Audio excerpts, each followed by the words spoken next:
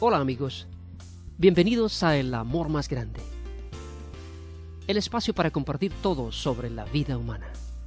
La vida humana, bella, dinámica, retante, pero a veces compleja y siempre urgiéndonos de respuestas. Somos un grupo que busca la promoción de la vida humana en sus diferentes etapas. Tratamos de ofrecer a las personas la oportunidad de escuchar la verdad de la palabra de Dios sobre temas de mucha actualidad. Estamos conscientes de que hoy en día todos tenemos la necesidad de respuestas a nuestras inquietudes, especialmente en un mundo vertiginoso y cambiante que nos presenta enormes retos en nuestra vida personal que urgen de respuestas. Le invitamos a acompañarnos en el programa de hoy, escuchando este edificante mensaje. Estimados amigos, gracias nuevamente por compartir con nosotros nuestro espacio del amor más grande. Ciertamente nos anima muchísimo poder contar con su amable y fiel sintonía. Y este día completaremos nuestro segundo tema de la serie, la pornografía, la droga de la nueva modernidad. Como recordarán, en nuestro programa anterior nos introdujimos a este interesante e importante tema y finalizamos compartiendo sobre los falsos argumentos que tratan de justificar esta conducta desviada. Y hablamos de dos argumentos puntuales. El número 1 decía que no hay víctimas, por lo tanto nadie sale lesionado. Y hablamos de que esta era una ilusión, y por el hecho de creer que todos los participantes terminan el intercambio como las mismas personas que lo comenzaron, lo cual no es cierto. Y hablamos del falso argumento número 2, y que decía que el uso moderado de la pornografía puede ser terapéutico, o sea, saludable, lo cual es una aberración. Y vamos a continuar el día de hoy hablando de estos falsos argumentos, y vamos a referirnos al falso argumento número 3, que dice que la pornografía puede ser una ayuda para el proceso de crecimiento, de madurez emocional y sexual de la persona. A menudo, el uso de la pornografía trata de ser considerada por muchos como una parte natural, entre comillas, del proceso de madurez. Una forma mediante la cual los jóvenes pueden llegar a entenderse como personas sexuales. Los padres, quizás al recordar sus propias dificultades cuando jóvenes, podían hacerse indiferentes en cuanto al nivel de uso de la pornografía por sus hijos. Y esto en muchos casos es algo realmente grave. Déjeme decirle que usted, como padre o madre, está llamado a supervisar lo que sus hijos accesan. El criterio es que él o ella ya no es un niño. No resultaría realmente aplicable en aquellos casos en los que su hijo es aún un adolescente. Y aquí surge la pregunta clave. ¿Por qué usted como padre debería supervisar lo que sus hijos accesan? La respuesta: porque lo que está en juego es demasiado serio como para que usted se arriesgue a que ellos caigan en las garras de esta realidad dañina, que podría llegar a hacerles muchísimo daño. ¿Sabe, mi amigo y amiga? Usted debería considerar que ellos, sus hijos, están expuestos no solamente al acceso individual de pornografía, sino a veces también a amigos o influencias que desafortunadamente no poseen una adecuada escala de valores, a grupos de pornógrafos que tratan de hacer adeptos y especialmente dinero, a sitios que buscan ser agresivamente atractivos, especialmente a través de Internet. Déjeme compartir con usted un poco de la estadística que está disponible. Obviamente esta estadística aplica a los Estados Unidos, pero si hiciéramos una estadística en nuestro país, estoy muy seguro que los números serían muy similares. Y esa estadística dice que el 74% de sitios comerciales pornográficos exhiben imágenes directamente provocadoras, imágenes de pornografía en su homepage, como le llaman, en su página principal. Otra parte de la estadística dice que ha habido un aumento arriba del 500% de sitios web de pornografía de niños en los últimos años. El 60% de todas las visitas del Internet son de naturaleza sexual, imagínense. Más de la mitad. Y se dice que más de 50 millones de los norteamericanos visitan entre 1 a 10 horas por semana los sitios pornográficos. Y 9 de cada 10 chicos entre 8 y 16 años dicen que han visto pornografía en Internet, sobre todo accidentalmente mientras hacían sus tareas. Déjeme compartir un poco más de estadística con usted. Una investigación de 4 millones de niños entre los 7 y 17 años que recorren la red de Internet muestra que el 29% daría fácilmente su dirección de casa y que el 14% darían fácilmente su dirección de email si se los piden, lo cual hoy en día está siendo utilizado en muchísimos países. La industria porno adulta reporta que las visitas a sus sitios son entre el 20 y 30% de niños. Imagínese usted. Los adolescentes entre las edades de 12 a 17 años son los más grandes consumidores de pornografía, de acuerdo con estudios gubernamentales. Asómbrese de esto. El 87% de los abusadores de niñas y el 77% de los abusadores de niños usaban regularmente la pornografía fuerte. La circulación combinada de las famosas revistas Playboy y Penthouse excede a las de Time y Newsweek en Estados Unidos.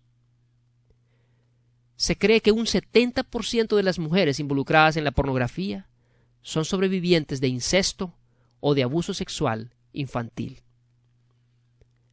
La industria de la pornografía infantil genera ganancias entre los 5,000 millones de dólares y se espera que entre en una espiral de crecimiento hacia los 10 a 12 mil millones de dólares en los próximos 5 años. El uso de la pornografía por los jóvenes les imposibilita para poder comprender la sexualidad humana, integrada con la propia expresión y la intimidad que es la plena expresión de la persona humana.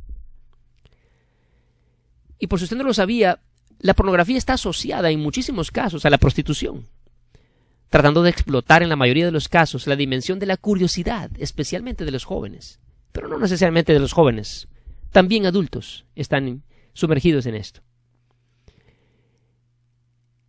En lugar de crecer para apreciar la santidad de la persona, los jóvenes, atrapados en la red de la pornografía, comienzan a relacionarse con otros y consigo mismos como objetos. Ese es realmente uno de los más grandes daños. Las personas no deberían ser tratadas como objetos, porque no fueron diseñadas por Dios para eso. Fueron diseñadas para ser amadas y respetadas. Cada persona, solo por el hecho de haber sido creada a imagen y semejanza de Dios, fue destinada para gozar, para disfrutar su vida. Y aquí deseo enfatizar este principio. La pornografía no puede ayudar a adquirir madurez, porque todo lo que ofrece es una mentira sobre la persona humana. La posibilidad de explotar a una persona. ¿Qué tipo de madurez puede encerrarse en una actitud como esa? Simplemente han perdido la cabeza quienes piensan así. Cuando usted y yo tratamos de descender solo por un momento a una dimensión del valor humano, nos encontramos con algo básico pero profundo. Las personas tienen sentimientos y nadie tiene derecho a destruir o a dañar eso. Estamos llamados a sensibilizarnos ante esta realidad. Sin embargo, nadie puede alcanzar eso si no es iluminado por Dios. Y resulta importante que especialmente ustedes jóvenes se den cuenta y lleguen a profundizar de que el uso de la pornografía por cualquiera de ustedes simplemente dificultará más su auténtico desarrollo sexual y emocional. Y ello por la manera falsa en que esa aberración presenta la interacción humana. A ustedes jóvenes se les llama a que luchen por alcanzar la madurez del control propio y de la modestia, para que de esa forma puedan convertirse en personas plenamente integradas, respetuosas de otros y de sí mismas. Y esto en realidad significa para ustedes nadar contra la corriente. Déjenme hablarles del falso argumento número 5, que dice que la oposición cristiana a la pornografía proviene del odio del cuerpo expresado por los cristianos. Los defensores de los derechos de libertad de expresión de quienes practican la pornografía a menudo presentan la defensa de la pureza por parte de la Iglesia como algo puritano más que pastoral. Los defensores de esta empresa delictiva se presentan como defensores de un verdadero humanismo y señalan que las enseñanzas cristianas sobre castidad son antihumanas. Imagínense. ¡Qué increíble! La Iglesia se presenta como una entidad que odia el cuerpo humano, dicen, y por lo tanto reacciona contra la naturaleza humana. Ellos dicen y argumentan que debemos hacer todo aquello que marque el deseo en nuestra vida. La Iglesia siempre ha condenado la doble comprensión del espíritu como bueno y del cuerpo como malo. Dios creó todas las cosas, tanto el espíritu como la materia. Y dice el relato bíblico que vio Dios que su obra era buena, la creó para el bien. Quisiera dar unas palabras de orientación adicionales para los jóvenes. Y me dirijo en particular a ustedes, jóvenes, con mucha preocupación. Temo que todo el peso de la rendición de nuestra cultura a la pornografía, de la modernidad, recaiga sobre sus hombros, tanto en la actualidad, como ya lo viven, como en los años venideros.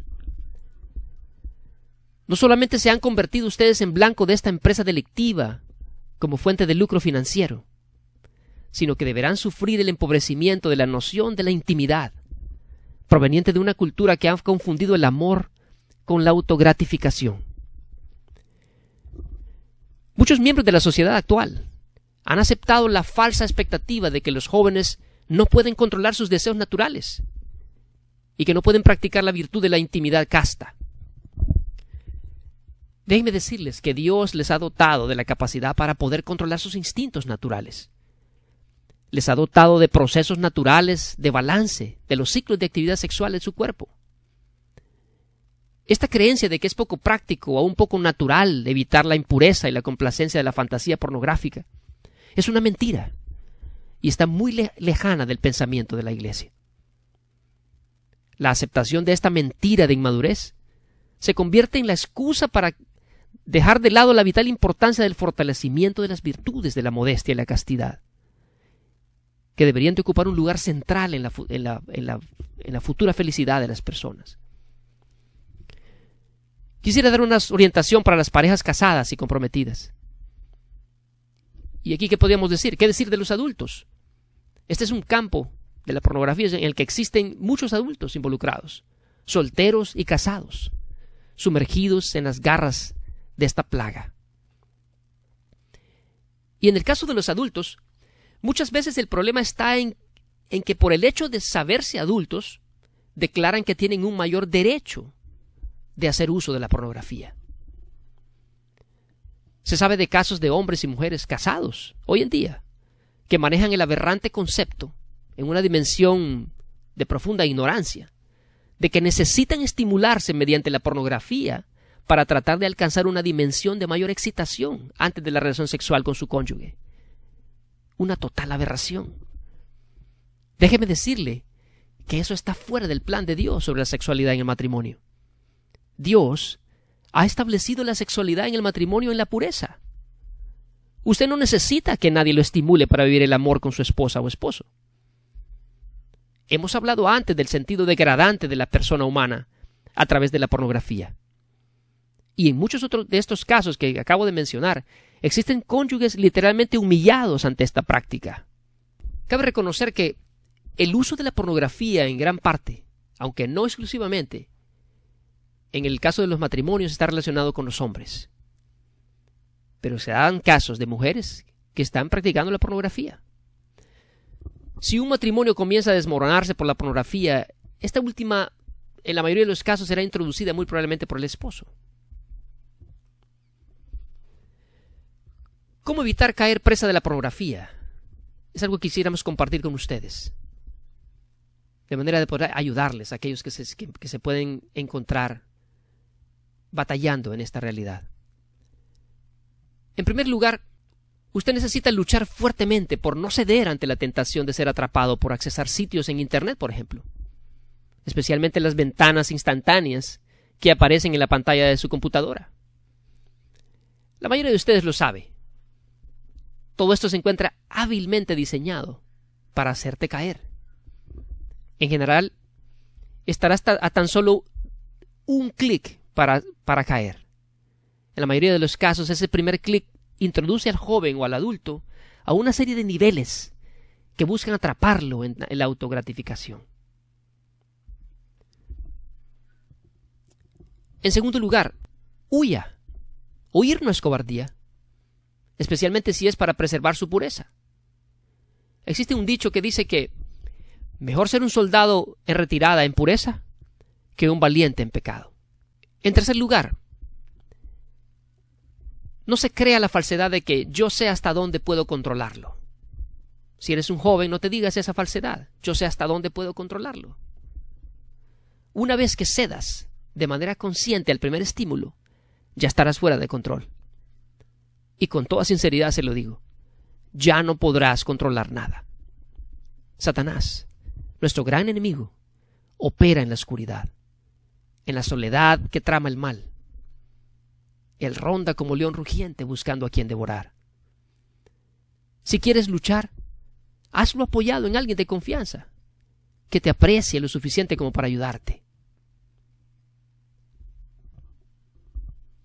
En cuarto lugar, si te sientes tentado o débil para ver programas de televisión o entrar a sitios de internet con material pornográfico o indecente, especialmente en horarios o altas horas de la noche, no te quedes viendo televisión solo.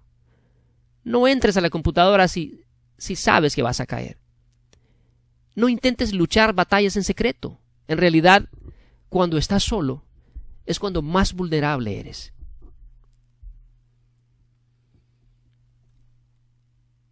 Quinto lugar, todos los que me escuchan deben tener en cuenta que la pornografía está conectada y es una puerta hacia una dimensión oscura del mal. Y esto no es ciencia ficción, es una realidad profunda. Es parte de una batalla que se libra hoy en medio de este mundo. Si entras por esa puerta de oscuridad, esas fuerzas malévolas tratarán de esclavizarte. En sexto lugar, busca actividades alternativas. Si crees que estás siendo presa de la pornografía o que puedes caer en ella, busca actividades alternativas, recreativas y edificantes para tu vida. Practica algún deporte o haz ejercicio. No resulta lógico ni razonable pensar que hoy en día el entretenimiento puede estar exclusivamente en las computadoras, en los juegos electrónicos, en la televisión. Hay muchas cosas más que podemos hacer. Entonces, para poder prevenir el caer en este vicio, está científicamente comprobado que el cuerpo se mantiene en un mejor balance con el ejercicio. Lea un buen libro, escuche buena música, salga del aislamiento, comparta con sus amigos, especialmente con buenos amigos, buenas influencias.